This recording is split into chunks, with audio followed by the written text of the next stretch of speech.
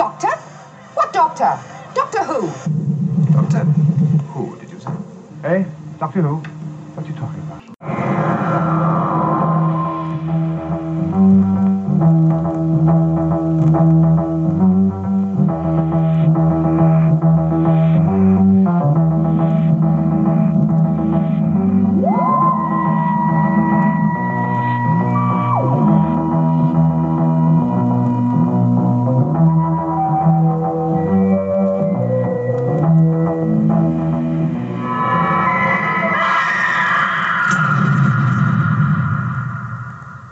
Is that all gibberish, or do you really know what you're talking about? Hello and welcome to episode 2 and our first look at the second Doctor. Yes, indeed. We're going to be looking at some big furry creatures, aren't we? Not Maggie. Big furry. No. She's here. The third Yeti, isn't she? She is, yes. Yeah. She has got big feet. So. Has she? She has, yeah. Oh, right. Big okay. clawy feet. Do her eyes light up if you take her down a tunnel? No, but she does bat balls about a lot. So she doesn't use a web gun on them? No. She often has cobwebs on her whiskers because she's a bit of a nosy cat. I think you've got a cat there rather than a Yeti. Ah, right, yeah. Well, there should be some sort of helpful survey that you can fill out to tell whether you've got a Yeti or a cat. At least a chart or something. Yeah, so, yeah. Yes, what to look out for. Sort of a public service film. Yeah, so Patrick Troughton then. Patrick Yes. Troughton, I said last time, I'm pretty darn sure, you afterwards pointed out that what I remember of the first time I saw Patrick Troughton was TV action. Yeah, it would have showing been a your TV age, action. haven't you? Yeah, but I've been thinking about when did I first watch an actual Patrick Troughton, and I'm guessing it must have been one of those retrospectives that the BBC put on where they started showing individual episodes. Yeah, Didn't they do that first? So they did, yes. At the Five Faces of Doctor Who, which was shown just before Peter Davison took over, and the idea was to introduce people back to the Doctor was different people. So after Tom Baker had played it for 7 years, they were worried that like a whole generation had grown up not knowing that the Doctor can regenerate. So they did JNT, for all his faults, he was a good producer. And he said to the BBC, I want to show one story from each Doctor. Unfortunately, the surviving stories were limited in choice, especially when we get to poor old Pat. So the only one they had was the Crotons, which I do actually like. A lot of fans don't rate it with its weird brummy robot monsters, but I quite like the Crotons. It's not one of his best, but it's cheesy fun. But that would have been the first time I saw Pat Troughton as the Doctor. And what do you remember thinking of him when you watched that? At first I wasn't that impressed because I thought he was a bit of a fool. I was young and naive, and it's only when it's very difficult to see a complete, a decent run of Pat Troughton, and it's only when you see him in a decent run that you sort of realise that his Doctor acted the fool but wasn't, and that was his way of sort of getting into a situation. And actually, he was a really clever sort of thinking Doctor. You notice whenever you watch an episode, even if he's in the background not speaking, Pat Troughton is doing some amazing facial acting to show that he's thinking or he's contemplating. Really good. I remember I'd read some of the Target novelizations, including the two that we're talking about today, because The Abominable Snowman was one of the earlier novelizations, and it's corking. It was Terrence Dicks at the height of his powers. I didn't read The Web of Fear until much later, and I really enjoyed that. But Web of Fear always had the iconic status with fans. That was always the one that was spoken of in hushed tones. Yeah, Yeti's in the underground. It was always Yeti's in the underground, wasn't it? It was. Weirdly, the first time I would have been aware of the Yeti was the Weetabix cards, the Weetabix figures. Oh, yeah, if you say Doctor Who Weetabix, I get such a smile on my face. Yeah. I got a few from eBay, and they're not in the best condition, but it brought back so many memories. It was like wolfing down tons of Weetabix just to get a set of cards. Was your mum like my mum in that you couldn't have the free gift on the back until you finished the cereal? Yep.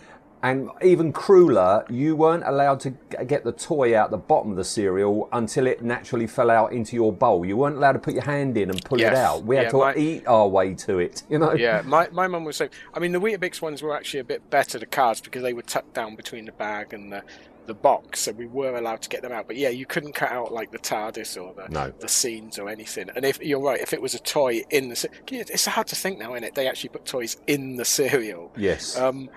Yeah, you weren't allowed to do it until it naturally came out, and you were so sort of paranoid because your brother might get it. You know. Oh, me and my brother. Yeah. And am I right in thinking that? Do you remember? I think it was only things like badges that were actually in a plastic bag. If it was a figure, it was completely loose, wasn't it? Yeah. I mean, like do you remember the Kellogg's Thunderbirds figures? Yep. I mean, they were just loose in the cereal. Yes. It's so weird, isn't it? But yeah, if it was a badge, anything metal, you generally had it in a little plastic bag in the cereal. But a lot of times it wasn't. Oh, why didn't we keep all these? Why didn't we keep them all? I wish I had. They're worth a fortune now, aren't they? Yeah. I don't know if I was like you with Patrick Troughton. I mean, I think I quite accepted him being the bumbling, confused type because we were well into Dr. Tom Baker by then, so I was used to sort of the clown bit. But I think the jarring thing for me with Patrick Troughton when I first watched him as the Doctor was my only experience of Patrick Troughton until then was Jason the Argonauts and Sinbad and the Eye of the Tiger. Yeah. Yes. Yeah. He's in that. Yeah, that was the first film I ever saw at cinema. Sinbad and the Eye of the Tiger. Oh, was it? Yeah. Oh, right. Yeah. But yeah, he's a real, excellent actor. Even back then, it was sort of you could see that he was a top class actor. But I think it's because before I saw all these, I'd read the novelizations and things like that, and I was just getting into fandom, and you buy into the fandom wisdom, which was William Hartnell was a grumpy old man. No, he wasn't. Patrick Troughton was a clown. No, not really, he wasn't. No. And I think it coloured it, and it wasn't... I'm trying to think what I would have saw. The next one I would have seen was The Seeds of Death. Right. The Ice Warrior one, and it came out on video, all edited together. And I think that was the first time I watched it and thought, I really like this Doctor. I think he's actually... He's a good character, and he's not bumbling. He's just pretending to be bumbling. He's actually really clever, which was something I thought Sylvester McCoy tried to do, but never really, to my satisfaction, pulled it off. No, a bit too bumbling. No, I've been thinking on the run up to us doing the recording today, and I think part of the appeal of the Second Doctor isn't just the fact that you had a brilliant actor, that he was a brilliant character and you have brilliant companions, you've got some brilliant stories. But I think it's my love, and you must be the same. I've got a love, like yourself, of the Universal horrors. Yes. The 50s B movies. And the fact that the Patrick Troughton and the William Hartnells were in black and white, I think adds immeasurably to the atmosphere of the stories. It definitely does. There's something about black and white that works so well with horror and horrific stories and things like that, and it seems to work really well. And early sci-fi as well, it works well on. I mean, there's a trend at the moment to colorise these stories, which is awful. We were talking the other day, weren't we, about, it's the Faceless ones that's coming out very soon, isn't it? And it's a colorised one. Well, no, give me the black and white ones, like the animations they did for the Cyberman thing, where you had a couple of animated things, or Power of the Daleks. Yeah, I'd much prefer they do it in black and white. I don't think it would work. Tone, It looks odd to me when I see a behind-the-scenes photo of Patrick Troughton, and it's a colour photo. I've got some to put on Facebook from, the Vulnerable Snowman. It just looks weird to see him in colour. It was so strange the first time I saw the Three Doctors, which would have been on the BSB Doctor Who weekend, and seeing Patrick Troughton in colour, and it was like, this feels wrong. It doesn't feel right, does it? Weird, and it suits his face because he's got a beautifully craggy face, hasn't he? He's got a wonderful face, so expressive. I like there's a BBC producer that said that he's blessed with the secret of eternal age. Yes, because even when he was young, he looked old. He's got a fantastic face, that man. There was I think the Wartime Generation, wasn't it, that they looked so old even when they weren't. So you'd see someone and go, "Oh, he must be 50, 60," and it turns out he's 30. And something. Yes, yeah. I think I never read the Target novelizations of either of these stories. Oh, right. I think my first proper introduction to them. Did you used to get Dwubber? I always used to call it Dwubber, the Doctor Who bulletin. Yes, remember that very professional DWB, magazine? Yeah, I would call it Dwubber. And they had the telesnaps, and they would run them in, almost like a photo novel, didn't they? I think that was my first exposure. But this one, the Abominable Snowman, which we're going to talk about first, I just know it from the only existing episode there is, which is on the Lost in Time box set. And I've recently got into watching some of the animations on YouTube, and they are variable in quality, aren't they? Yeah, I mean, there's a lot of people doing reconstructions. I mean, loose cannon tend to be pretty good, but I much rather would listen to the soundtrack and just look at the photos, because I find a lot of the reconstructions, they're doing very clever stuff, but it brings you out of it, because you're going, oh, that was clever, they moved that photo, oh, that was clever, yes, and you don't really appreciate it. I think I wish that a lot of Pat Troughton still existed, because we've had a few returned, haven't we, including the Web of Fear. Yeah. And when you finally get to see him, you realise just that photographs and animation doesn't do his Doctor justice. Of all the Doctors, no, I think his loses the most when you haven't got Pat on the screen. I mean, out of all the Patrick Troughton stories that are missing, which is top of your list that you would like to find out? They found it in Singapore or somewhere like that. Yeah, I mean, my all-time one that I wanted to get back was Web of Fear. I would like to see the rest of the Abominable Snowmen, because the episode we have got is really good. Really good. I'd love to see Power of the Daleks properly. Yes. Because you listen to the audio, and then we got the variable animation, and you can see there's so much silence in the audio, and you're thinking, what are they filling with us on the show? And it wouldn't be just a still image of some animated characters. So I reckon there's lots and lots of Pat being Pat. Yeah, that in we these just don't know about. That we've lost forever. They returned the other part of the Underwater Menace, because we had the one part for it, and then they returned another part, and you suddenly realise how good he is in it. Even because this was early on, before he was asked by the producer to tone down his performance, he was very, very Pat, and even at that, he was really good. Yeah, I think if I had to choose a Patrick Troughton that I'd like to see Fury from the Deep, just to see just how effective that seaweed monster is, because the behind the scenes telly-cine things, it looks fantastic, you know? I wouldn't mind that one, actually. That would be a good one. And the Macra Terror, of course. Yeah, I enjoy the audio of Fury from the Deep. I listen to that quite a bit. Macra Terror, I've never really... That strikes me as one that would actually fit in really well on Sylvester McCoy's run. I think it's a little bit silly for me. Yeah, the whole Holiday Camp thing is very Sylvester McCoy, isn't it? Yes, it's that, and I understand, that there are some good sequences in it from what we can tell, and that. But the whole tone of it was just on the cusp of them sort of working out what was working for Pat Troughton's Doctor. I think they went. After William Hartnell left, they went a little bit too silly with the first few stories of Pat Troughton. Yeah. You couldn't imagine William Hartnell doing the Macra Terror. Yeah. All right, well, let's get started. Let's talk about the Abominable Snowman, or Snowmen first.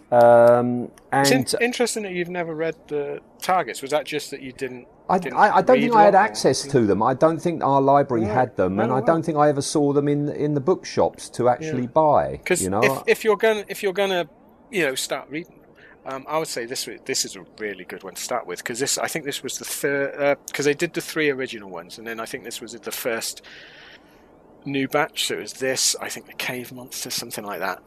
But it's so well done, because it's fleshed out like a real novel.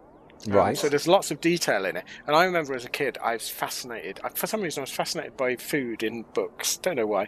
So there's the sequence in the Terror of the Autons where Mike Yates mates Army Coco. And for some reason, I would reread that bit over and over again. I had a strange childhood. And in this one, there's a sequence where they get breakfast, and the Doctor has like porridge with salt on, but then Jamie goes for the full English, and it's fascinating. I find it fascinating when they cover everyday bits of the TARDIS crew. Yeah. Which, of course, they wouldn't have done it. It wasn't in the program or anything. But I love those little fleshed out bits. Yes, yeah, no, that is cool. So this one, it's in the Himalayas, isn't it? It's Wales, isn't it? It's the Welsh mountains of the Himalayas. Yeah. Yes, yeah. You see the footage and you can't help but expect, Kenneth Williams and that to come. Yes, coming over a mountaintop. Bernard Bresslaw with a turban on his head. Exactly, yes. Yeah. Do you think is it the same sort of valley? Is it the same location? Yeah, I think because it's Snowdon, isn't it? Yeah, we're just down the road from Snowdon, and it's it's sort of there's two ways into Snowdon, and I think this is quite a well-known one. And I think they get so far, and it's where you can get like decent truck access and that too. And I think that's where all the film people film it. There's like tours and that you can go on where they point out where they filmed a lot of the Carry On Up the Khyber stuff. Mm-hmm. But yeah, it looks remarkably like the same place to me. It does rather, doesn't it? Yeah. We went to Snowdon last year, and I'm sure we were in a valley just like that. Yeah. Weirdly, although they mention it in the script, there's no snow anywhere. Not at Sausage. Not at all. They pick a bad week where there's no snow on Snowdon. You're far more knowledgeable on these things than me, but when they arrive, the Doctor's happy, we're in the Himalayas, and he's been there before, back in 1630, okay? Is this the very first time there's a reference to an unseen Doctor story? Right from early Hartnell, there's, I think the Sans right, so I want to say, but I might be wrong, it might be one of the others, where he mentions that he was locked into the Tower of London by Henry VIII, and he wanted to go there because the TARDIS was disguised as an Iron Maiden or something. But yeah, they mentioned others. I think even in Edge of Destruction, which is like the third story, they mention they see a planet on the screen and they go, that we visited that just before we met the two teachers. They pretty much fell into that pretty early on in the show. All right. But this is further on though. So when he says he's been there before, now of course it's like, well, which one was it? The first Doctor or the second Doctor went there in 1630? Yeah, or possibly one of the 350 billion earlier Doctors. Yes. We're recording this just under a week since the last episode of series 13, aren't we? Yeah. So 12, 13, whatever one it is. 12. The latest one, the latest one. Yeah. So who knows? Yeah. Well, he probably does, doesn't he? Yes. Now, of course, we've only got the audio and we've got, as I say, homemade video recreations. And it's not, like you say, it's not doing it any favours because it tends to be just quite basic animation of Patrick Troughton wandering around a bit. And then finally, Victoria and Jamie coming out, and then we see a Yeti wandering around a bit. Yes. And not an awful lot happens in this first episode, really. No, this is. I mean, it's the Troughtons and the Hartnells. They would spend their time building up stories, but especially the Troughton sort of 6 and 7 parters. They tend to move at a much slower pace than even the Troughton 4 parters. So yeah, there's a little bit happens in this story, but you're right, not a lot. This would be in a modern Who. This would be the first 4 minutes. No, yeah, exactly. Yeah. And if the animations are to be believed, it's quite an open, barren mountainside there. But you've got the Doctor wandering around, not spotting a Yeti. You've got a Yeti wandering around that hasn't spotted Travers. Travers wandering around trying to find a Yeti and not finding one. There's all this wandering around, and nobody seems to bump into each other to begin with. Yeah, I mean, I hope it's filmed better than the animations suggest. But yeah, and certainly that part of Snowdon is quite open. It's not, it's not like, every corner you turn, you can be hidden by another crag. It's quite an open place, Snowdon. But yeah, it does stretch credulity a bit that. Well, I suppose it's Doctor in general, and that all this stuff happens in a very small area, but no one bumps into each other. And then later on, when Jamie and Victoria come out the cave, Travers is astonished to find out that there's a cave, because he's been there God knows how long, and he still hasn't found the cave. Yeah, you know? He. I mean, presumably all those blowing blizzards and that, he couldn't see it. I guess yes, the blizzards of snow that is nowhere to be seen. Yeah. I do like this though, as we go, from episode 1 into episode 2, how basically the Yeti, when it finally latches onto Victoria and Jamie, basically is doing a Terminator, isn't he? It's not holding up, and this is the sort of the first inkling you've got that something's not quite right, isn't it? Other than the fact it's a big furry Yeti wandering about. It's very Terminator. They can't outrun it, they can't outpace it. I mean, it survives polystyrene blocks falling on it. Yes, yeah. I quite like the cave sequence. I know it's not. It's one of those clips that's been shown to death on anything where they're mentioning this, but it is a nice sequence. I must admit, I love Jamie and Victoria. I think this is the greatest of the Troughton teams. I think I loved Zoe, but I like the fact that you've got the 3 levels, haven't you? On this, you've got the Doctor, who's super genius. Then you've got Victoria, knows a little bit more, but then you've got Jamie, knows nothing, doesn't really care. And I love Fraser Hines and Debbie Watley. Great team. So yeah, even though not a lot happens in episode 1, we get to spend a lot of time with them, which is good. I prefer Victoria over Polly. There's something about Polly is a bit of a know-it-all. I find her a bit irritating. I much prefer Victoria over Polly, I must say. Yes, yeah, Victoria seems a nicer person. I mean, I like Polly, but she was, I think you're right, she could be a bit of a know-it-all and a bit sort of up her own self. Oh, it's not Polly, Zoe, sorry. I mean Zoe, not Polly. Was definitely a know-it-all, yeah. Yes, no, I don't mind Polly and I don't mind Ben, but I kind of prefer them with William Hartnell. Yes, I think they worked better with Hartnell, to be honest. I think as soon as Fraser Hines turns up, everyone else is blown out the water, aren't they? Yeah, Fraser Hines is one of my favourite companions ever. It's just brilliant. I just love what you can see. They seem to be having so much fun, don't they? And to all accounts, they weren't they? They're always winding each other up and playing practical jokes. And there's that famous one where they paid, Ben and Polly played that joke on Patrick Troughton saying, "Bring back William Hartnell. All is forgiven," and he didn't take too kindly to that. He thought they were serious, Yeah. So we've got this Yeti, which ambles along. Yeah. I was going to say, what do you think of the Yeti the first time you see it? When you actually see it, I mean, I don't know. I mean, if we're talking abominable snowman Yeti, I think it's one of those things where I prefer it in photos than moving. Yes. Because it kind of shambles along, and he is very, very big, and he is very, very cuddly, and it does look like all he wants to do is give you a big hug. Well, I think they've used the wrong fur, haven't they, on this one? Because it moves like a teddy bear, doesn't it? It looks like Bungle from... Do you know what I've got written down here? Mr. Blobby. Yeah, it's got that bounciness to it. Bounces, wobbles as it moves, yes. I think they work much better in... Because this is one of those stories where you lusted after watching it, because you you saw the Weetabix Cat, you saw it in a Doctor Who monster book. And then you hear the audio. It sounds great, and then you watch it and it's like, okay.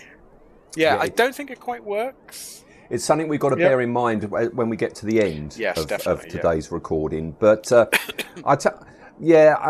other thing, I mean, as I say, he reminds me an awful lot of Mr. Blobby as he's going around. But the face of the Yeti, the black face with a bit of moustache, right, that hangs down, does remind me. Do you remember that I think it was called the Colonel? There was a character called the Colonel or something in Michael Bentine's Potty Time. Yes, yeah. And he had a little hanging down moustache, and you couldn't see his face.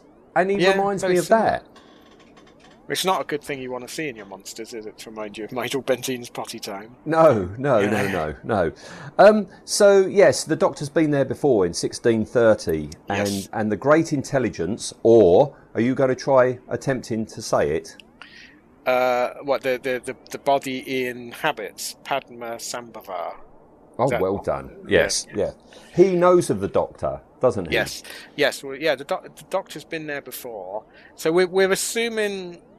I mean, I don't know, are we assuming that he was there as Pat Troughton or he was there as William Hartnell?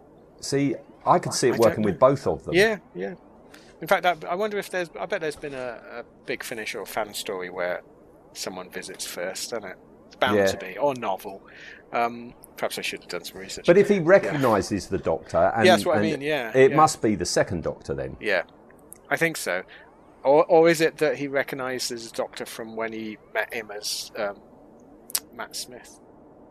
I don't know. Oh yes. Well, there's that now, isn't there? There is. Yeah, we got to take that into account. But yeah, so he knows the Doctor, and the Doctor wants to, for some reason, is determined to return the Holy Ganter. Little bell thing. Yeah. But then he's recognised, but then he's met by something that has recently come up in other Doctor Who stories, which is Men in Yellowface, isn't it? Yes. Again, works better on audio. Yes, on audio you don't mind, and you see it, and it's like they've latexed their eyes back, and it's like, okay, we're going there, and I don't think you can't class it as racist because that was the norm at the time. You can say it's wrong and it wouldn't be done now, but I also sort of go under that these are actors playing parts, so no actor should be limited. So I think if you're playing a part, you shouldn't be limited by who you are or what you're perceived as, and I think that should follow through for everything. But I do understand that Yellowing Up and Blacking Up has a racist history, so we can't ignore that. It's not the same as the other way round, and we have to acknowledge that. But also, I imagine it would. Or we can also, but the only thing we can say is this is in no way a stereotype. It's not sending anybody up or anything like that. No. It's not. It's done in the best possible sort of. I was going to say best possible taste. It's going to cross your legs very cross quickly. Your legs, my cat will go flying. It's not sending anything up, and it's not in a poor light. It's not. I don't think there's not. I don't think it's racist at all in its overtones. You wouldn't do it now, but times change. But I also imagine it'd be probably very difficult back then for the BBC to find enough Himalayan actors. Well, here's a question for you. Here's a question for you then. If the BBC do, authorise an animated version of Abominable Snowman, will they animate the actors or will they animate the person to be more of a a Himalayan type? Yeah. I don't know. I hope they would animate the actors. I don't. Yeah, that's a good point. I don't know. Yeah. Interesting. Yeah. I do like the scene, rather silly scene, where they're going to try and catch a Yeti. Yes. And they set this net up outside the door, and you've got 3 Yetis standing off to one side, just standing watching. Yeah, I love this. I love it when they get a bit of comedy into it, a bit of really well played. And I love it that Jamie says that, we can capture this. And the Doctor says, Victoria, you better come this way. Jamie's had an idea. It's so well played. Yeah, there's such... I mean, you forget... Because Pat Troughton was such a great dramatic actor, you forget, like William Hartnell, he was astonishing at comedy. Timing's perfect. And when you couple it with Fraser Hines and that, I love it. I love this. I love this banter. Yeah, but Jamie's plan works. They do catch it. He stumbles straight onto it. He's pulled up. Okay, his balls fall off, and then rolls away. Well, it's in one of those great sort of BBC things where you can't really justify it. His ball gets into the mud somewhere it couldn't possibly in that fight, but he's got moving balls. We'll allow it. And I'll tell you, I mean, obviously, the balls here in Abominable Snowman is doing a Michael Bentine potty time. It's being pulled along on a wire. Yeah, the ball effects are really good, I think. Yes, yeah. So the Yeti's taken inside, and that's where the Doctor examines it. Yes, and he realises it's actually a robot. You're right about one thing, Victoria.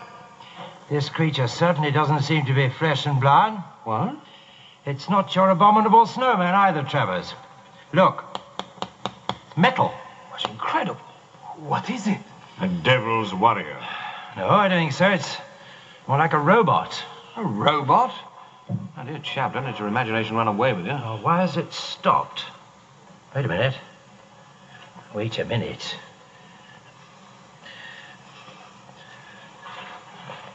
Nothing there. No. But there has been. It's a robot, yes, with a housing, a circular housing, which is empty, but something had been in there. Yeah, he's got a ball housing that's ballless. Yes, yeah. This story, The Abominable Snowman, I've seen a lot of people say it's a bit of a plod, and it's nowhere near as good as The Web of Fear. What's your take on this? I think it definitely moves at a slower pace than The Web of Fear, definitely. I do find it's better to watch or listen to in episodic chunks. It's not something you want to watch in one sitting. No, you can't binge watch it. I mean, and that's something we should address, is that Doctor Who and television back then wasn't made for binge watching. So a lot of people will watch, the whole thing, all 6 episodes in a row of something, and go, "Oh, wasn't that slow?" It kept repeating.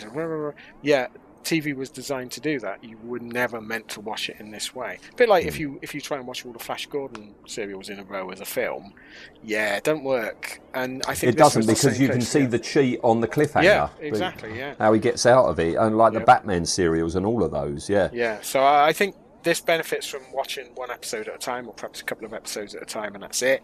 But yeah, I do think it moves at a more leaden pace than Web of Fear does. I mean, it's not the slowest moving Troughton by a long shot, but yeah, it's not. I think the story's quite slight as well. What do you think a child of the 60s, a young child, would have made of this I think story? They would have been enthralled and excited by it. Yeah, I think so. Yeah, I think viewers were different back then. Not only were the programs different, viewers were different back then. I mean, there's people say about all TV's dumbed down. It has, unfortunately. We're now not expected to retain information for longer than a 5-minute period. Whereas back then we used to watch it, and you would be on tenterhooks until the next episode, a whole week waiting, and you just don't get that now, I don't think. What year did this come out, Ian? This was 66, I think, yes. 66 or early 67, probably 66. All right, so I would have been 4 when this came out, and if I watched it, I think I would have been thrilled by this, but I think Web of Fear I would have been more behind the sofa with. Yes, Web of Fear is much scarier. This is more interesting than scary. Although I have to say, I don't know whether it would be different watching it, but certainly listening to the audio, when the voice acting by the guy that plays Padma Sambhavar, God, well done. Yeah, Padme, yeah. Padme, yes. Much better actress. Yeah, he does some amazingly chilling stuff. I mean, yes, and there's his demise as well. Yeah. I'd like to see his demise. I would love because to see that, yeah. Apparently that was going to be more graphic. His face was going to turn black or something like that, wasn't it? Yeah, they I can't remember whether they filmed it and then didn't use it, or in the filming they thought, we're not going to do that. And but yeah, it was meant to be much more graphic than it eventually was, and there was still letters of complaint, wasn't there? Yes, because of it. All right, well, we can't really talk too much on Abominable Snowman because we've only got the 25 minutes and screen captures or, fan effort animations to go on. So, I mean, the episode is worth watching, even though I'm saying it's a really good episode. I wonder if it's the best episode that survived. I don't know. The other thing we haven't mentioned, of course, is Travers, who first appears in this of one. course. Yes. And I think, again, I mean, this was Debbie Watlin's dad. Yes, real-life dad, yeah. Real-life dad, yeah. And he is an absolutely corking actor, a mainstay of World War II British dramas. He was in all of them. He's such a good actor, and I think he brings a huge presence to this and to the Web of Fear. I mean, he's playing, almost a completely different role in the Web of Fear, but what I was going to mention as we get into Web of Fear is one of the appeals of Web of Fear for me is the fact that it's played dead straight. Yep. Okay, you've got some comedy moments from the Doctor, but when you're talking about the military in it, it's almost like a Quatermass film. Yes, yeah, it's very akin to a Quatermass. In fact, I mean, this and the invasion is what made them think that it would be correct to set Pertwee with Unit, wasn't it? Because it works so well. Yeah, you get. Yeah, well, I mean, we'll get on to talking about that when we move on to the Web of Fear. Well, let's do that. Shall we go to Web of Fear now then, shall we? So, yeah, we've got to zip forward in time 40 years, haven't we? It's 40 years later in London now. We're in London. Yes, Travers is an old man. He is a brilliant actor, but there's something, sometimes the way he's playing it and you know, watching it on DVD, you know, on my big TV and everything, you can clearly see the gauze of his beard and everything. And the way he plays it sometimes, the bumbling side, reminds me so much of when Benny Hill used to play an old man. If ever you watch it, like any Godzilla film where they have to have an old man, and it's always a young man with white wig and that on. And he does the same sort of old man acting where it's like puffing your cheek. You know, very sort of Colonel Blimpy style old man acting. What always gets me is that he's suddenly now a scientist. He's a scientist of the same sort of skill as the Doctor. Yeah, which he wasn't. He had a rifle. When we last saw him, he was an explorer, wasn't he? He was. Yeah, so he presumably got home and took a Yeti with him, and tinkering with that, he became a genius scientist. You know, I do wonder how he got that through customs. That would have been, well, it was easier back then, wasn't it? Well, so I'm British. I'm coming. Well, I was just about to say, Horror Express. Christopher Lee and Peter Cushing got that. You know, that frozen. Yeah, ape. And of course, this also saying about him being older now. This also brings into what is the time gap between the two that feeds into the unit dating controversy. Listen, I've got pieces of paper all about this. We'll talk about that when we get to behind the scenes. But yeah, it's 40 years later. He's got a daughter called Anne. Yes. Who I think is brilliant. Yeah, she really should have been a companion. She could have easily have been a companion. Well, these days she could be a doctor. She could, yes. I mean, you know, there are some sexist comments. Comments batted at her, but she bats them straight back. You know, and it is good to see. You know, someone like that at this period. Yeah, and it's also. The difference between this and The Abominable Snowman is almost everyone in this is a great character. You get to know them, they're brilliant. All the soldiers have unique personalities. Everyone's really good, which you didn't really get in... You had Krishon and Tomney, you know, and the Abba, but the rest were all very much mumbling extras, weren't they? Whereas in this, it works really well. And like you say, there's such a Quatermass in the Pit vibe to this. You know, the squads, Yeah, but before we get to the Quatermass bits, we've got the old Dark House thing, haven't we? That's true, yeah. We've got a hammer par excellence. Silverstone's house, because that's where Travis goes to, doesn't he? Because he wants his... Right, so 40 years ago, he somehow smuggles a Yeti back to England and then gives it to his mate, because it's been in his house for 30 years. Yeah, well, he's presumably studied it, became a scientific genius, realised he can't get it going, so then he sold it to Silverstein. He sold it to him, but he's not given him one of the control balls, he's kept that. And then only recently the control ball's gone missing, so his first thought After he's reactivated it, he starts tinkering with it, reactivates it, and oh, what a surprise, it goes missing. Didn't he learn anything from 40 years before about these balls? Well, 40 years, a long time. You might have forgot. Yeah, and that's when it arrives, doesn't it? Yes. When he goes off, it arrives at the window and smashes its way. It has, and transforms the Yeti. I think this is very clever that they just transform it. Yeah, and you see it transform. It's a really nice touch that they didn't really need to put in, because they could have easily just had the new Yeti look and not even mention it. And people would go, the Cybermen, every time the Cybermen appeared, nobody went, why do you look different? Yeah. You know?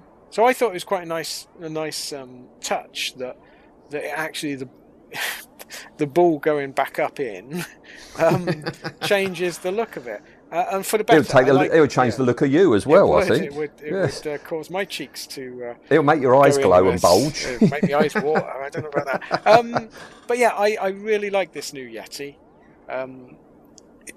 I think they've streamlined it. The head shape's different. In fact, it's a completely different suit, let's be honest. Yes. I think the hands are the same. I think they use the same hands and feet. But no, they're new. They new as well. Yeah. But it looks so much better. It's a different style of fur, so it's more fur akin to a real bear and not a nylon teddy bear. And they've almost given it a feather cut, haven't they? It's gone to it's very 1960s. It's almost really got a nose now as well, hasn't it? There's a suggestion of a nose to it. Yeah, they've defined the face a little bit better. Like I say, it's more pointed, less rounded head. It looks less like a hamster now, doesn't it?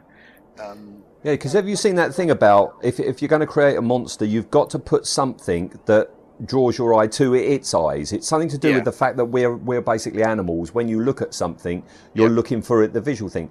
That's what they say about spacecraft. You should always have a cockpit window because somehow we understand then that is the visual side part of that thing, you know? We always looking for a face on something. Yes, even a spaceship. Yeah, something without a face. It's very hard to then convey any sort of emotional intent on it, isn't it? Well, we're going to vote on the Yeti at the end, the two types of Yetis, and I think that's a huge factor that we've got to take into to compare the Abominable Snowman one to the Mark II one here. Yes. Well, the TARDIS gets caught in this web in space, doesn't it? Yeah, we get a really nice little TARDIS sequence in this one. It's a bit of a Blake 7 sequence. I mean, the Liberator was caught in a web, not unlike that. Yeah. And meanwhile, Travers is called to London to help out with this unknown menace. I like this. I like early Who, where you are trusted to just pick up the information as it goes along. Yes. We've just had the last Doctor Who last Sunday, and that was 45 minutes of exposition, basically, wasn't it? It was literally the Master telling the Doctor everything. Everything, yeah. It almost was the Master's Jackanory. It was. Sit down. I'll tell you a story. Tell you a story. Yeah. And this is what I say about the dumbing down of TV. It's very, we can pick stuff up. We're not idiots. You know what I mean? The next bit that comes up when the TARDIS arrives at Covent Garden Underground station, I think this might have been the very first time I saw a clip from a Patrick Troughton, which is that classic moment with the cobweb tramp just outside the closed gates to the Underground station. So did you... Yeah, so I ask a stupid question, is it? Did you see... would you have seen this before the documentary, 30 Years in the TARDIS? Of course you wouldn't. No. Of course you wouldn't. No. Yeah, the only one episode... one episode existed, wasn't the first one. Yeah. So, the tramp sequence is really good. Very, again, it's very moody, isn't it? Yeah. And just in that 10-second scene, we've also find from the billboard, the newspaper billboard, that London's been evacuated. Again, we still don't know why. Yeah, but it's such economic storytelling, isn't it? That like you say, in that one sequence, we know there's a threat. We know that there's a web, and the cobwebs kill you. We know that London's been evacuated for some reason. We know that there's people down in the underground for some reason. That they've got to call in Travers for some reason, but. It's not spoon-fed to you. It's just economically done. Really. And very well done. Yeah, down in the tunnels. They go back down in the tunnels. Yep. The brilliant BBC set of the tunnels. Yes, it's amazing. It really Do you, again, another question for you. Do you think this is the best set in the show's history? Because that looks to me like a real London Underground. Yeah. To me. I think it's possibly one of the best sets certainly in classic Who. All right, change that. Not best, most convincing. Yeah, most convincing. Set. Yeah, so I think you're probably right. Apart from when they would obviously go on location, that was fairly convincing. But yeah, I think this is the best internal set. At no point, even watching it in on a 4K TV and that on a 75-inch, at no point do you go, oh, it's a set. No. Not when you're in the tunnels. No. I mean, towards the end, in some of the later episodes, when the Yeti's outside the door and Jamie slams the door, the whole wall shakes. Yeah. But the actual down in the tunnels, I think I read somewhere it's actually a Y-shaped junction, isn't it? Yes, The tunnel's actually formed a Y. There's one corner and two arms on it. Yes. And of course, the classic story, the BBC approached the London Underground and they refused permission, and then they complained afterwards that they'd sneakily filmed. Yeah, how did you get down in there? Which I think is a testament. The other thing that's really good is, I mean, they must have really, really built the floor well, because it's raised, but we don't ever get any of that plywood clunk clunk noise. You don't get clunking, do you? Yeah, and we know at this point the BBC didn't do Foley work, so that's the sound that they're filming, and it's really good because even on things like the Ark in Space, which is a great spaceship set, but when they're walking on a transom, all you can hear is clunk, clunk, clunk of plywood. Yeah. Well, again, we've just come off of Blake Seven in character, yes, and the Liberator set, they had to dub everything back over because it was all clump, clump, clump. Exactly, clump, yeah. They couldn't do it, so the set is really, really well designed. There's a couple of behind the scenes shots of the set, isn't there? So I don't know if you've seen them, but cleverly done. It's only about episode 4 that you start to realise they've only got a short sequence of tunnel. But I noticed that as well. Very often you've got like the Doctor and his companions moving right to left. You'll cut away to someone saying something, and then they'll be back at right again, and it's the same bit again. And they've just walked back and they've started walking. They just use that bit over and over. But it's an underground tunnel. It looks the same all the way from one station to the next. So when you can get away with it. When you go on the London Underground, do you think of this or American Werewolf in London? No, I think of Deathline. Was it Deathline? Right. Mind the Gap. Yeah. You mind the Donald Pleasance? Yeah. Yes. Yeah. I remember. I always think of American Werewolf in London. If I'm going up and down the stairs, American Werewolf. Once I'm on the platform, I think of this. Oh, right. No, I don't really, because especially not on the escalators, because the escalator sequence in American Werewolf in London, the guy was all by himself. You never are alone on the escalators. I don't know. London. I've been on escalators like 11 o'clock at night, and you get a bit like that. It gets a bit creepy. Yeah. Yeah. Well, down in those tunnels, we've got the old squaddies patrolling, haven't we? Yes. Oh, I love these squaddies. I mean, they're wearing airborne uniforms, so they're wearing the Denison smock, which I love. The details all look good on it. I can happily say there's no. Normally, you're watching an army thing, and because I'm a bit of a uniform nutter, you'll notice things that are wrong. It's like, they didn't wear that shirt with that particular thing. This all looks really good, I have to say. Yeah, and of course we've got the wonderful Staff. Yeah, Staff Arnold. He's a classic. In fact, you could see this part played by William Hartnell, couldn't you? If it was a film. I tell you who he reminds me of. Staff with his moustache, and he's got a little bit of a lisp. Reminds me of Count Arthur Strong. Yeah, actually, I'm paid to see that. I'm so used to seeing Count Arthur Strong now. Yeah. It would be brilliant. I'd love that. Flubbing all his lines. Yeah. And down there, yes, the Yetis are down there, because we've got a mist upstairs, haven't we? Yes. And we've got the fungus downstairs, but the fungus seems to be the web. They call it a fungus, but it's not a load of mushrooms. No. Well, I suppose if you ate enough mushrooms, you might see this. But, yes. But they call it fungus, and it's not. It's not really. No. This is where before this was returned and we could all see it, you would read the novelisation and you got a completely different image of how this stuff would play out. I'll bet. Yeah. Yeah. The Yetis that are down in the tunnels, they've got web guns. Yes. They've got these web guns. What do you think of the idea of Yetis having guns? I can see why they've done it, because it steps that violence back. It's much, much more violent to have a Yeti clubbing you to death with its claws than it is to have you shooting with a web gun. It's okay. When they've got their little belts on and they've got their guns on, it looks a bit silly to me. I'd much rather have them just like tearing people apart. This would make an amazing R certificate film if you could do it. This story. Yeah. I'll tell you what I like about their web guns is that's a nod. Yeah, it's not just the design, but it's a nod back to my childhood where anything science fiction ray gun or anything, always had lots of clear parts to it, didn't it? Usually because you had a spark machine inside it. Yeah. So you could see all the sparks going. But so, if I see a clear ray gun, that takes me back to the 60s. Yeah. I do like the look of the guns, and I like their sound effect. Sound effect's very good in Web of Fear again. Really works, even the toilet flushing Yetis.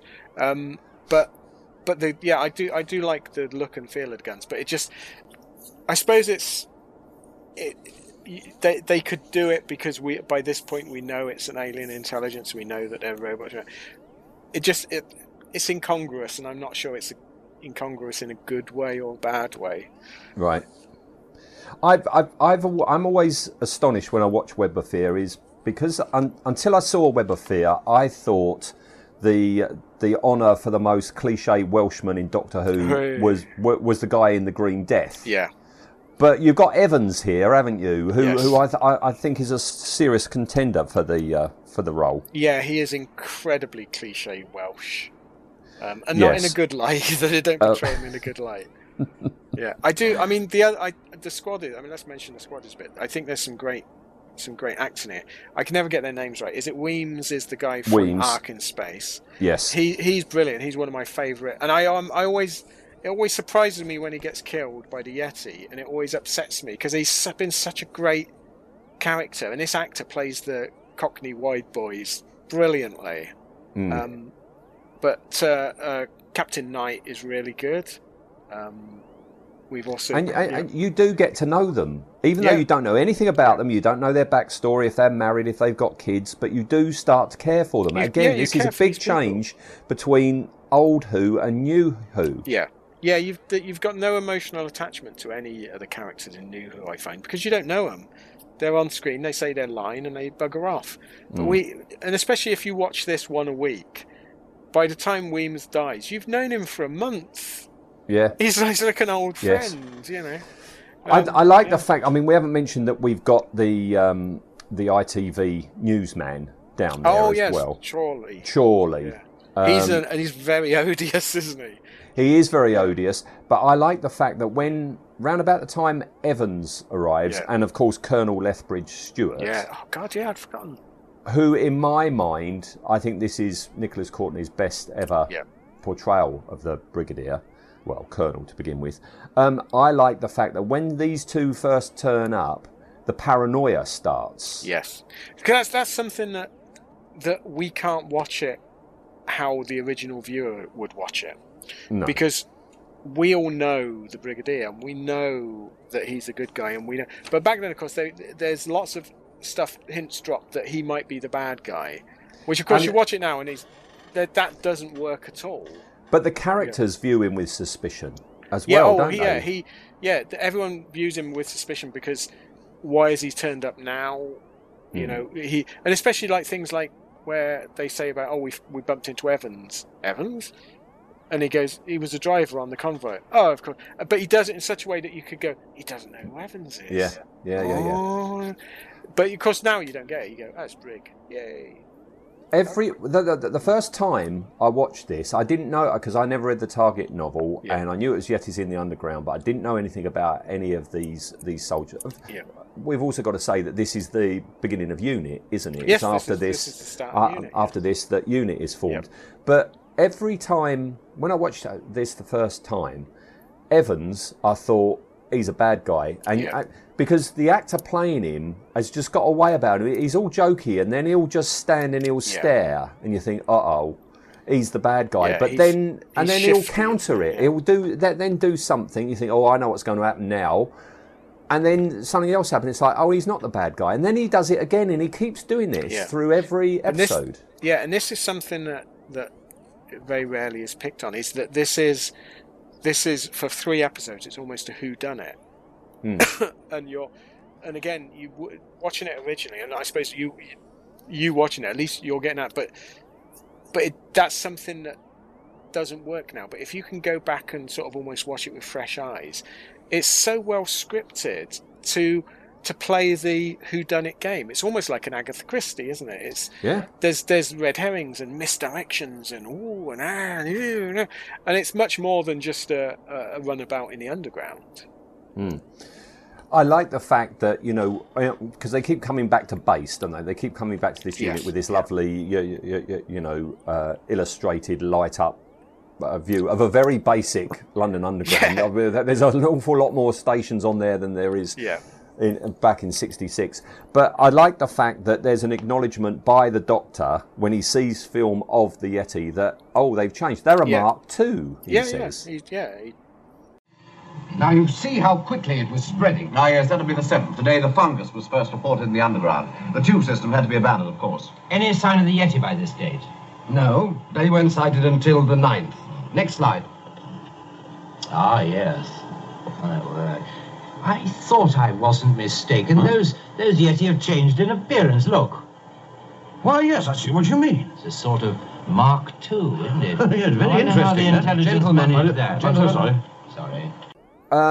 We get good stuff above ground. I mean, we've got some deaths coming up, but when they do go up into Holborn and they're trying to make their way to Covent Garden, I just find anything from the 60s or early 70s where you see, a deserted streets, London, just so evocative. It's amazing. And this whole sequence is, because you can listen to it, it doesn't really sound anything. You can read it, and you go, oh, that's okay. But then when you finally see it, it's a knockout sequence. It's really well filmed. It's edge-of-your-seat stuff. And you suddenly realise, watching the sequence, the Yetis are dangerous. Yes. Because you don't really get what we've got in The Abominable Snowman, what we've seen up to this point. We go, it's a Yeti's comedy. And then they're bloody lethal. Yeah. And they don't give up. And you can't injure them, particularly. And it's this thing. I mean, you could say about the underground here is what would make Doctor Who so thrilling and scary is you get something outlandish like these Yetis, but you've got them walking down a very recognisable London street. It's why the Autons were so terrifying to people because everybody walks past shop room dummies, don't they? I mean, the Daleks on the streets of London work. The Yeti on the streets of London work. You're right. I always love seeing period streets anyway, because it gives you such an idea of a time that's gone and we've lost. And you see the cars, and like you say, it's very evocative.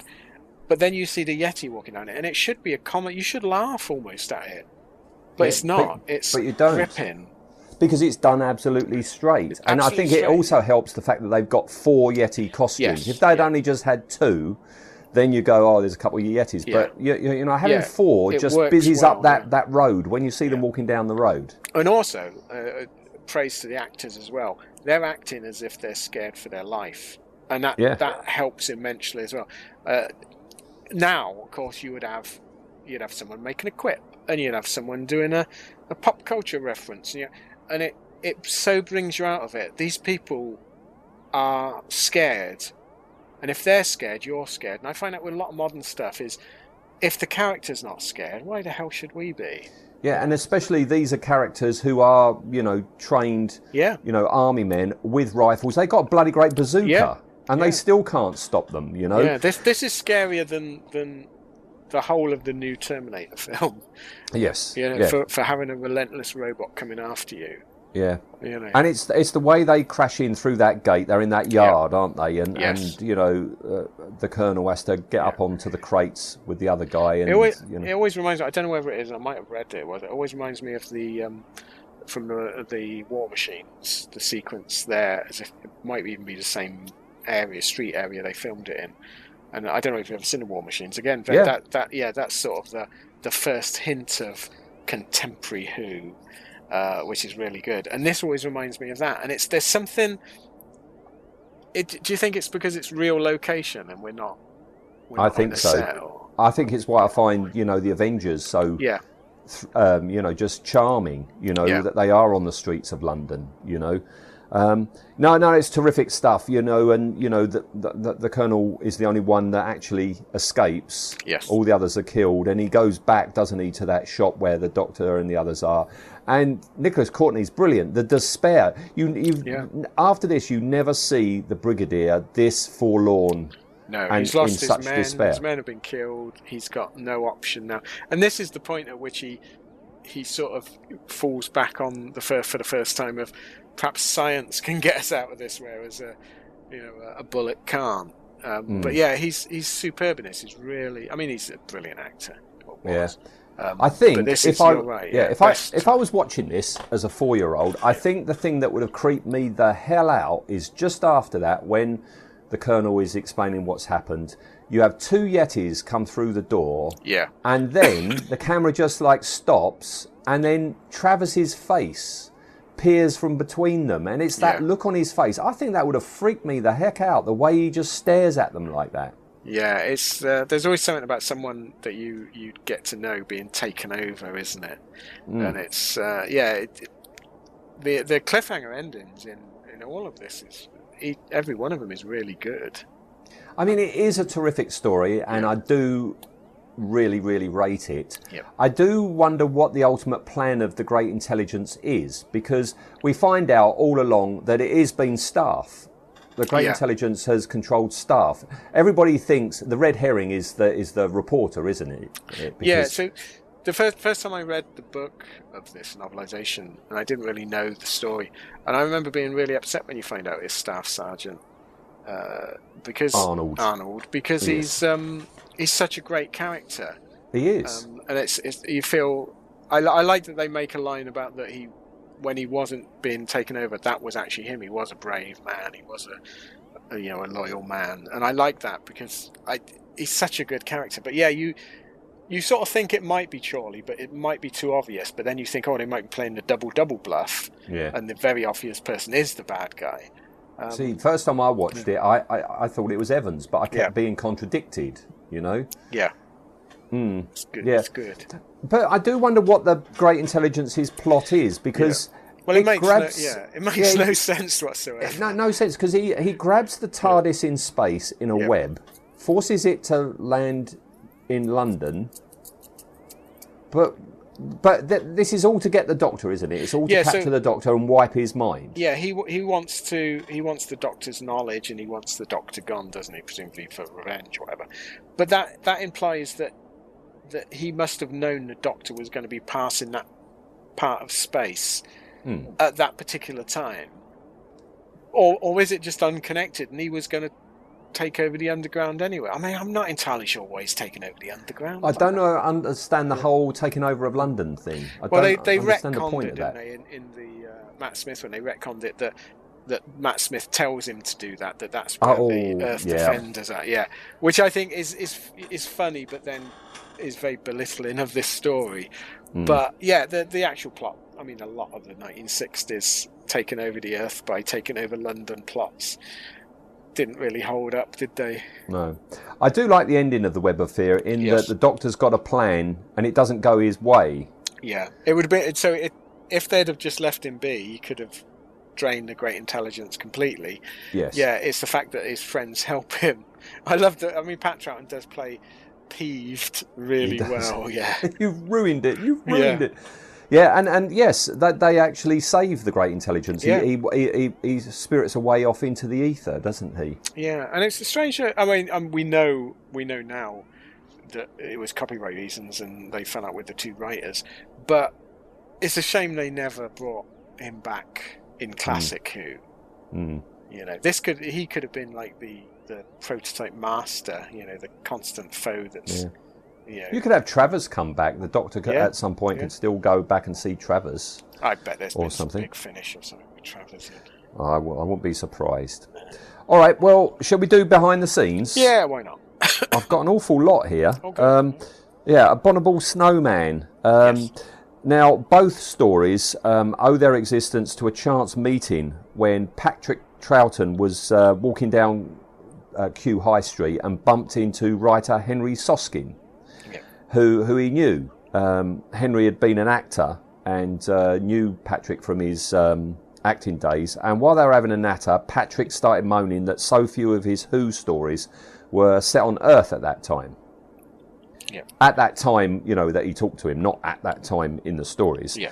And that got Henry thinking, and he mentioned it to his writing partner, who was called Mervyn Haseman, and they both thought of what legendary creature they could have the Doctor going up against. And the first idea was the Loch Ness Monster, to do a story with the Loch Ness Monster.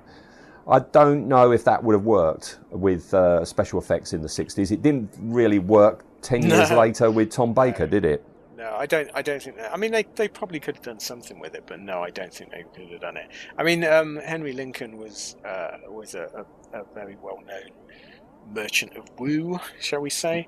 He believed in a lot of wacky stuff. Of course, he was the one that wrote the very famous Jesus Christ had a bloodline descendants, all that sort of Sang Real, Holy Grail bollocks, didn't he? So I can imagine him going through his trope of probably creatures that he believed greatly in. Yes, yeah. Well, at that time, every so often you do get a bit of press interest in the Yeti, and they've been back in the papers, so they decided to, what about that? And Henry went to see Patrick and to see whether the creatures had ever been used, and Patrick said no, but it sounds like a good idea. So they decided to write a story, and that's when Henry Soskin developed a pen name to differentiate himself from, his acting and his writing. So that's why it says Henry Lincoln on the credits. And even before they... Yeah, it could be that as well. Even before they wrote a word, the guys, they were drawing out sketches of what they wanted the Yeti to be like. And right from the get-go, they wanted it to look quite harmless and cuddly, because the idea is that when they become violent, it's that more startling. Yeah. Yeah, well, you see you see the same costume, don't you, at the end of The Abominable Snowman, and it's the shy, elusive, real Yeti. But they're not, they're pretty noticeable, aren't they, if they're shy and elusive creatures? Yes, they're the size of a fridge. They are, yes. And also at this very early stage, the control sphere idea, they had already nailed that down. Right from the get-go, there was going to be a control sphere in them. Jack Kine, of course, the legendary Jack Kine was given the job of overseeing the construction of the Yeti. And they were made from foam rubber built over a bamboo frame, then covered with fake fur, costing £1,000 each. They were almost 7 feet tall. The body was effectively one large section with a zip up the back, and the head sat on top, and the operators looked out of a small gauze section, roughly where its nose would have been. Yeah, they probably were the only warm people on Snowdon that day. Yes. Of course, our lovely Sergeant Benton was one of them, wasn't he? John Levine, yes. John Levine was one of them, yes. A very talented ceramics craftsman was roped in to create the claws and feet, and he's the one who sculpted them. Yeah, they're really nice. They are, yes. The interior of the control spheres were repurposed interiors from the Cybermats. Oh, right. Yeah, that's a gut of a Cybermat in there. Oh. Yeah.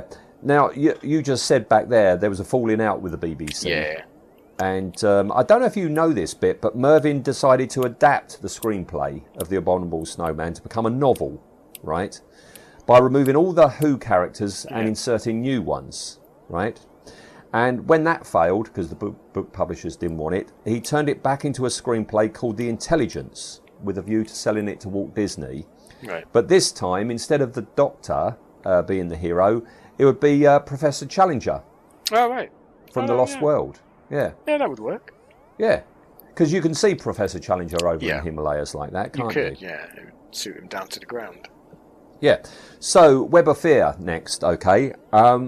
Everyone, while they were making Web of Fear, Abominable Snowman, but everybody had a good feeling about it. Everybody thought it was going to do very well. So, a sequel was commissioned. Yeah, this is it's hard to think back, but this was still an unusual thing. So the Daleks had appeared more than once. The Cybermen had appeared a couple of times, but pretty much no other monster had. So yeah, it must have been quite a surprise for to see the Yeti back. Yeah, and it was commissioned even before episode 1 was transmitted. I mean, it was that early in the day. The story editor at the time was Peter Bryant, and he was going to becoming producer on the show. Yep. And he wanted a success because he's going to be the new producer. So he wanted more stories with monsters, as he had noticed that viewing figures went up whenever it had monsters in it. Everyone likes a monster. Yeah, and then I guess Enemy of the World, it drops back down again, And he wanted a success because he's the producer, so he was all behind it. The costumes had to be remade because, I guess the rigours of filming on Snowdon had knackered them somewhat. And also the fact they were considered to be a bit too cuddly. Also, they were noticeably wider. So I imagine it must have been difficult in a small studio. Fine if you're on snow, difficult in a small studio to have more than one Yeti on set. Yes. And it says here, Jack Lovell was given the job of recreating them, and the remit was thinner and more menacing. And so, they changed the fur and to make it look less like a teddy bear, like you say. And the eyes were added with small lights in because they knew it would be down in the darkness of the underground. So let's give them eyes. Glowing eyes, always good. Yes. You said earlier, they approached London Underground to film down there. The London Transport wanted £200 an hour. This is in 60s money. £200 per hour to film there, and only between 2 a.m. and 5 a.m. So apart from some, outside scenes, no, everything was recreated at the BBC. And as you say, they saw that, London Transport saw that. Oi, who let you down there? Yeah, which I think is fabulous. I think that's a testament to the set builders. Yes, yeah. And pretty much all made out of wood. Yeah. Bloody solid wood, as you say, because there's no echoing on it at all, is there? It doesn't sound like plywood like it normally gets. No, and when you see the train rails, they are wood as well, but they've just got chrome tape stuck over them to make them look like metal. Yeah. There was going to be a third story. Again, this is because of the dispute that the writers had. It was going to be called The Laird of Maccrimmon, which would have been, a Jamie story, and it would have been the end of Jamie. It would have been the writing of the Jamie character. Yeah, and the Yeti would have been in that as well. What's next? Of course, they're the two Yeti stories, but, they lived on in various times as well. Yes. I mean, during the war games, where, the Doctor's on trial, he refers to the Yeti as one of many threats that he had to encounter. John Pertwee, when he took over the mantle of the Doctor, I guess the Yeti costume was available because there was an awful lot of publicity photos taken with him hamming it up with a Yeti. Yeah. And he always had his famous saying, didn't he? He's got the line about nothing more terrifying than finding a Yeti on the loo in Tooting Beck, wasn't it? So it means the Yeti must have been well in the public eye as a Doctor Who monster at this point. Well, he took over in what, 70? 1970, yeah. Yes, this is 4 years later. Yeah. But they've still got a costume, and it's fit to have it appear with the Doctor. I guess so. Yes. The next time the Yeti are actually mentioned, though, is Mordrin Undead, and that's quite a bit later, isn't it? Yes. Yeah, that's when the Brigadier comes back. Of course, it should have been Ian Chesterton, which means the Brigadier again. So a bit like Travers. Travers became a scientist, so the Brigadier becomes a maths teacher. Yes, yeah. I don't know about that. And he's amnesiac, and the Doctor mentions the Yeti to try and bring his memory back.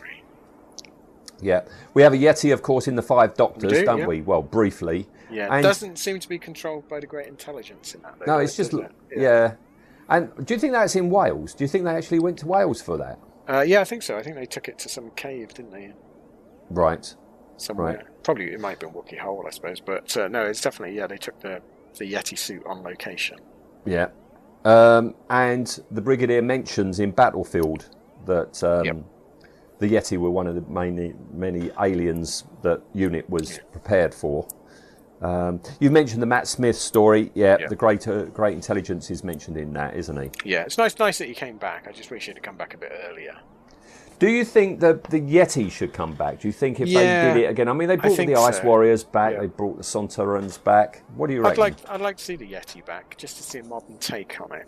I think it would be good. It's a shame that in that Matt Smith one they went with actual snowmen rather than abominable snowmen. I don't know whether they did that for budget or did they think that the Yeti would be just, silly. But I'd like to see him back. There's been an awful lot of silliness with New Who. I can't see them being any sillier than some of them. Like spinning Christmas trees.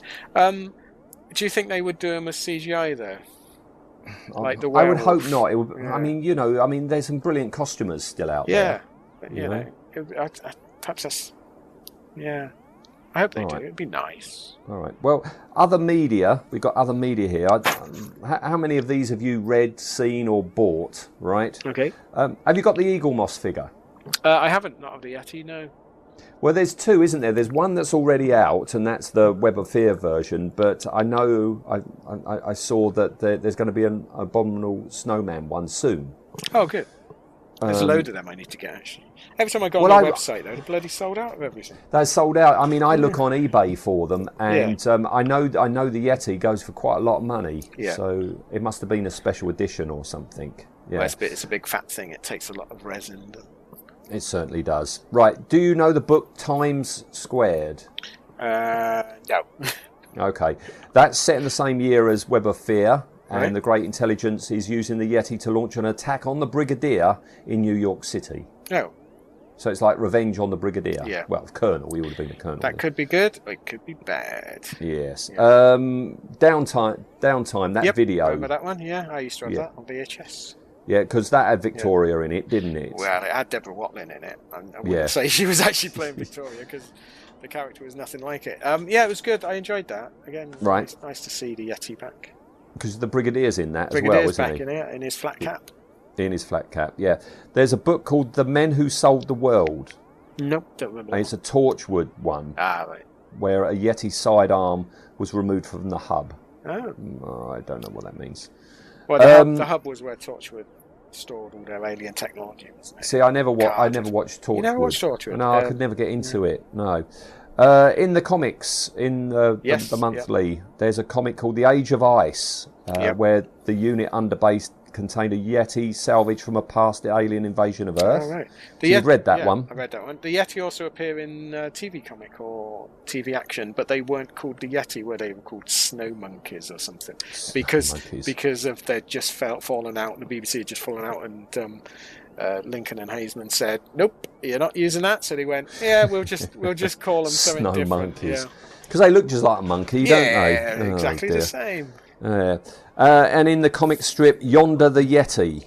Oh, yeah. Does that ring a bell? Yep. Yeah, that's explorers searching for the Yeti captured by the Great Intelligence, and a llama calls the real Yeti to battle the robot ones. Yeah, that was one of the wonderful backup strips they used to do in Doctor Who Weekly and Monthly. Oh, one of those little 5-page ones with David Lloyd artwork and no stuff. Doctor. In fact, I think this was David Lloyd. No Doctor, but just a great little... I mean, someone should collect all them together, really. Oh, they would be brilliant. I remember there was an Auton one with a melted face. That was David Lloyd. That was brilliant. There was a brilliant Zygon one. That was good. Yeah, they should do that. The Yeti also appeared in the second Troughton annual, didn't he? But only as an illustration, no story. Just an illustration. Yeah. All right.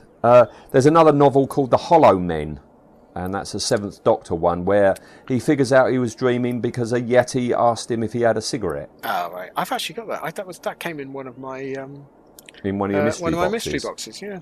Okay. Well, there you go. You've got a Yeti in one of those books. At that. Yeah. There's another novel called Earthworld, where doesn't ring a bell. There's a Earthworld theme park on New Jupiter, which has got a replica Yeti as part of the 20th Century London Zone attraction. Oh. Right.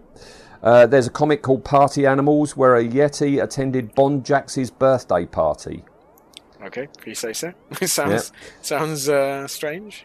This one sounds interesting. There's a comic called Time and Time Again, which is an alternative timeline created by the Black Guardian, where the first Doctor never left Gallifrey and became Lord President instead. The Yetis were one of the many forces that invaded Earth and fought over the planet with invaders of various alien races. Oh, right. So everyone that was invading at that point ended up having a dust-up. Yeah, because there's not the Doctor there to protect it. That's good. Yeah. But that timeline was destroyed when the 7th Doctor retrieves the key to time. Oh, he's always doing something destructive, isn't he? He is, yes. What else have we got? Yes, there's another novel called Millennial Rights, where the intelligence used sheer will to transform the material around it into an 8-foot tall Yeti. As you All do. right. Now, yes, you alluded to it earlier. Web of Fear kicked off the whole unit dating controversy. Yes, Yes, because the Abominable Snowman took place in 1935, right? Which is then said in Web of Fear took place over 40 years ago. Yes. Okay? That means Web of Fear is set sometime no earlier than 1975, so somewhere between 75 and 80. Correct. Right? And since Lethbridge Stewart is only a colonel in it, it means his next appearance in the invasion and all the ones take place after that all took place after that. Well, I think in Spearhead from Space, the Brigadier does say that business with the Yeti 3 years ago, doesn't he? So that would be up to what, 78? Yes. For the maybe Spearhead 80. from Space, yeah, Maybe 1980. 80. Which that also fits in with Sarah Jane. Yes. She said she came from 1980, so that fits in with that. But a lot of people think that the early Tom Baker ones were set at the time that the thing was filmed. So you're talking 74. Yeah. So I mean, so the evidence against it being set. So they always said that. I think Derek Sherwin always said that he viewed the unit stories as being set in the near future. Which, 75, 78, that would work. I think the only thing that contradicts that is the aforementioned Mordrin Undead, isn't it?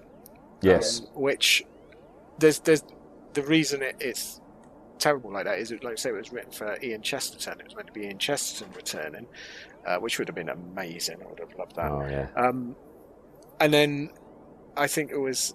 I'm probably blaming JNT here when it wasn't him, but I'm sure I've read somewhere that it was JNT's idea that they use the Silver Jubilee because that's something easy to set a date for. But of course, it throws all the unit dating out, and it's been argued ad nauseum ever since. Yeah, I mean, a lot of people say that the John Nathan Turner era, the idea is that the setting is the year it's transmitted. But apparently, I don't remember it, but the 10th Doctor says in the Sontaran Stratagem that he worked for UNIT in the 70s or 80s. Yes, that every time they mention the UNIT years in New Who, they rather cleverly avoid the subject or make a joke of it, which I quite like, because I mean, at the end of the day, it doesn't matter. I mean, it doesn't matter, but it's a good excuse for a new little, side thing that we do here, which is whenever there's anything set on Earth, and if we can kind of like guess, we'll state it. So here we've got, 1935, the Himalayas. That's set. We know that. Yeah, and sometime late 70s. London, the Web of Fear. Yes. Because I think as we build this list up, there's going to be an awful lot going on in the 70s, yes, isn't it's there? A busy time, isn't it? Because it's practically every other week. Yeah. But with which Doctor? They're all going to be like springing up all over the place, aren't they? Well, we're rapidly, with the new ideas in Doctor Who, we're rapidly going to get to the point where every single person in the universe is the Doctor at one point. Well, yeah, the way it's going, yes. Yeah. I might have been the Doctor. You might have been, yeah. You might have been the Master. I might have been. You got the goatee, and I haven't, so I'm the Doctor, and you're the Master. That's true, yes. I've got the cat on my lap like an evil genius. You are evil, then. Yes. All right. Well, I've got a calculator on my lap. I haven't got a cat. Because, it's a cheap pet, I suppose. Yes. All right, so the next bit before we go today is the design and effectiveness rating, right? Yes. Now, we've done this already with the Vords, didn't we? We did, yes. Would you like a reminder of what we gave the Vords, just to to see if you want to compare to 2 episodes in? I've forgotten everything I said last time. All right. Well, we agree, because what we do is you give your rating, I give my rating, we add them together, divide by 2, that gives it an average. All right. And the Vords, I think we agreed last time, we both agreed Yeah, I that think the we Vords did, yeah. were a 7. Yeah, I think so. We're talking about the design now. Yes. You know, you look at a photo of it. What do you reckon, Ian? Well, I This is reckon- abominable, for Yeti. abominable. I would. Yes. I would go abominable. I would go a 5. You I think copied me again. I think it's middling. I don't think there's anything particularly wrong with it, but I don't think it particularly works very well. No. I mean, yes, I've got my calculator out for absolutely no reason. Yes, I mean, you look at a photo, it's average, isn't it? Yeah, definitely. It's a big, bulky, hairy Yeah. thing, right? But no, 5. All right, a 5. Yeah. So if the abominable version is a 5, Yeah. what about the Yeti? Well, the web version. The web version, I think, works so much better. It's a much better design. It has a strangely shaped head, but it depends on the angle that it's shot. So I imagine it's been designed that if you're looking up at it, it looks quite good. If you're looking sideways at it, it looks a bit strangely misshapen. So I would go. I'd go. They're equal with the word for me. They're a 7 for Web of Fear. What is the point of me having a calculator? I swear, I've got abominable 5 and the web version 7. It's because we think alike. Yes. And we haven't discussed. Well, you're the this before. master and I'm the doctor. We're mirror That's images true, of each yes, other, aren't we? Yeah. We'll probably end up as brothers. Yes. That'll be the next thing. Maybe we are. Maybe I should have a word with my mum. Did you ever go off to Oxford? You know, sometime in the late 60s. Yeah. You say to your dad, "Did you have a bicycle?" All right, so that's design-wise, right? Yep. So the Web Yeti ties with the Vords Yes. with a 7, and the Abominable is a 5. But the effectiveness of them now, okay? So just as a reminder, we agreed on a 4 for the Vords. So go on then, Abominable. The Abominables, I would say that's probably... Don't copy me again. No, I'm going to say a 4 for the Abominable, because I just find them too darn cute. They don't work for me as a monster because I just want to go, no, I want to go up and nuzzle it. If this was a video cast, I'd hold my piece of paper up to the screen because that's exactly what I've put. We're never going to disagree on this flaming program, I don't think. We might disagree on the next one. So, the Web of Fear ones, I think they work really well. But I would go a 6 on that because at the end of the day, there's still a big furry creature, and I don't like their belt. A Yeti and a belt just doesn't work. I bet they got that belt from Tarrant as well.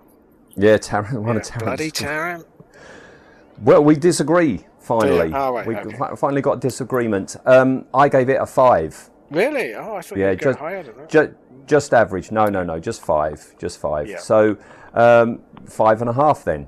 5.5. I think that's fair because at the end of the day, furry creatures generally aren't that scary if they're cuddly, are they? I think if it would have been like, I don't know, would it have worked if it was more Chewbacca-ish? No, probably not. I'm hurriedly trying to write down what you just said there for a T-shirt. Generally speaking, furry creatures aren't scary if they're cuddly. Aren't scary. Yeah. Yeah, I'll put that on a T-shirt. Yeah. All right. So design-wise, the Web Yeti and the Vords are tops. Yeah. With the Abominable just under, and effectiveness-wise, the Web Yeti is tops. Then joint with the Vords is the Abominable version. I think that's fair. That seems to be the scale seems to be holding up at the moment. It is right now, but who knows what future adversaries are going to do, and that leads me very nicely into the wrap-up part of this, which is next time. Next time, yeah. So it's my choice this time, isn't it?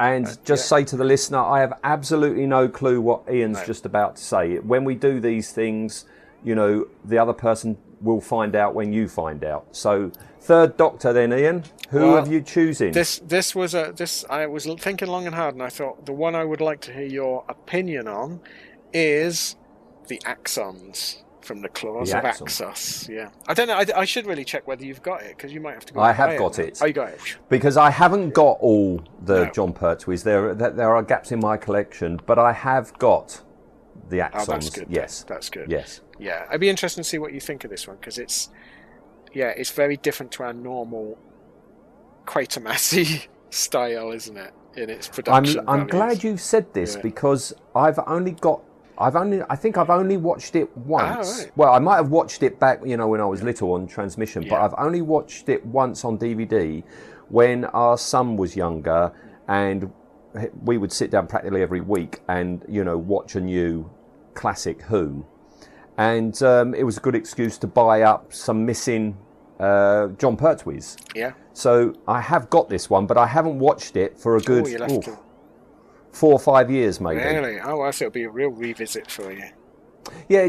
That's a story when I think, I fancy watching a Doctor Who, I fancy watching a John Pertwee. That's not one that really springs to mind, No, and that's what, because I was thinking, Sea Devils, things like that, and I thought everyone knows it, and I thought, I wonder if, because I didn't even know if you had seen it, but I think it's a good one to discuss. It's not one I've watched endlessly. I've seen it about 3 times, so it's not one I watched endlessly, but I think it will be interesting to see what you make of it. It's going to be very difficult, I think, to actually talk about that, because we've got to restrain ourselves, because every 14th episode we're going to talk about a classic adversary. Yes, that's true. And at some point we've got to talk about the Master, haven't we? Yeah, but we're not.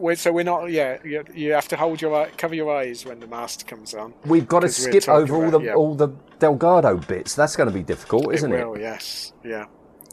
All right. Well, all right. Well, I'm going to start researching, starting with watching it. Oh well, thank you for that choice. No problem, excellent. No problem. All right. Well, yes, listener, come back in a couple of weeks, and we should have done our research, and we should have something to say. So, thank you, Ian. No problem. Enjoyed it as always. All right. Smash in. See you next time. Thanks, Ian. Bye. Bye.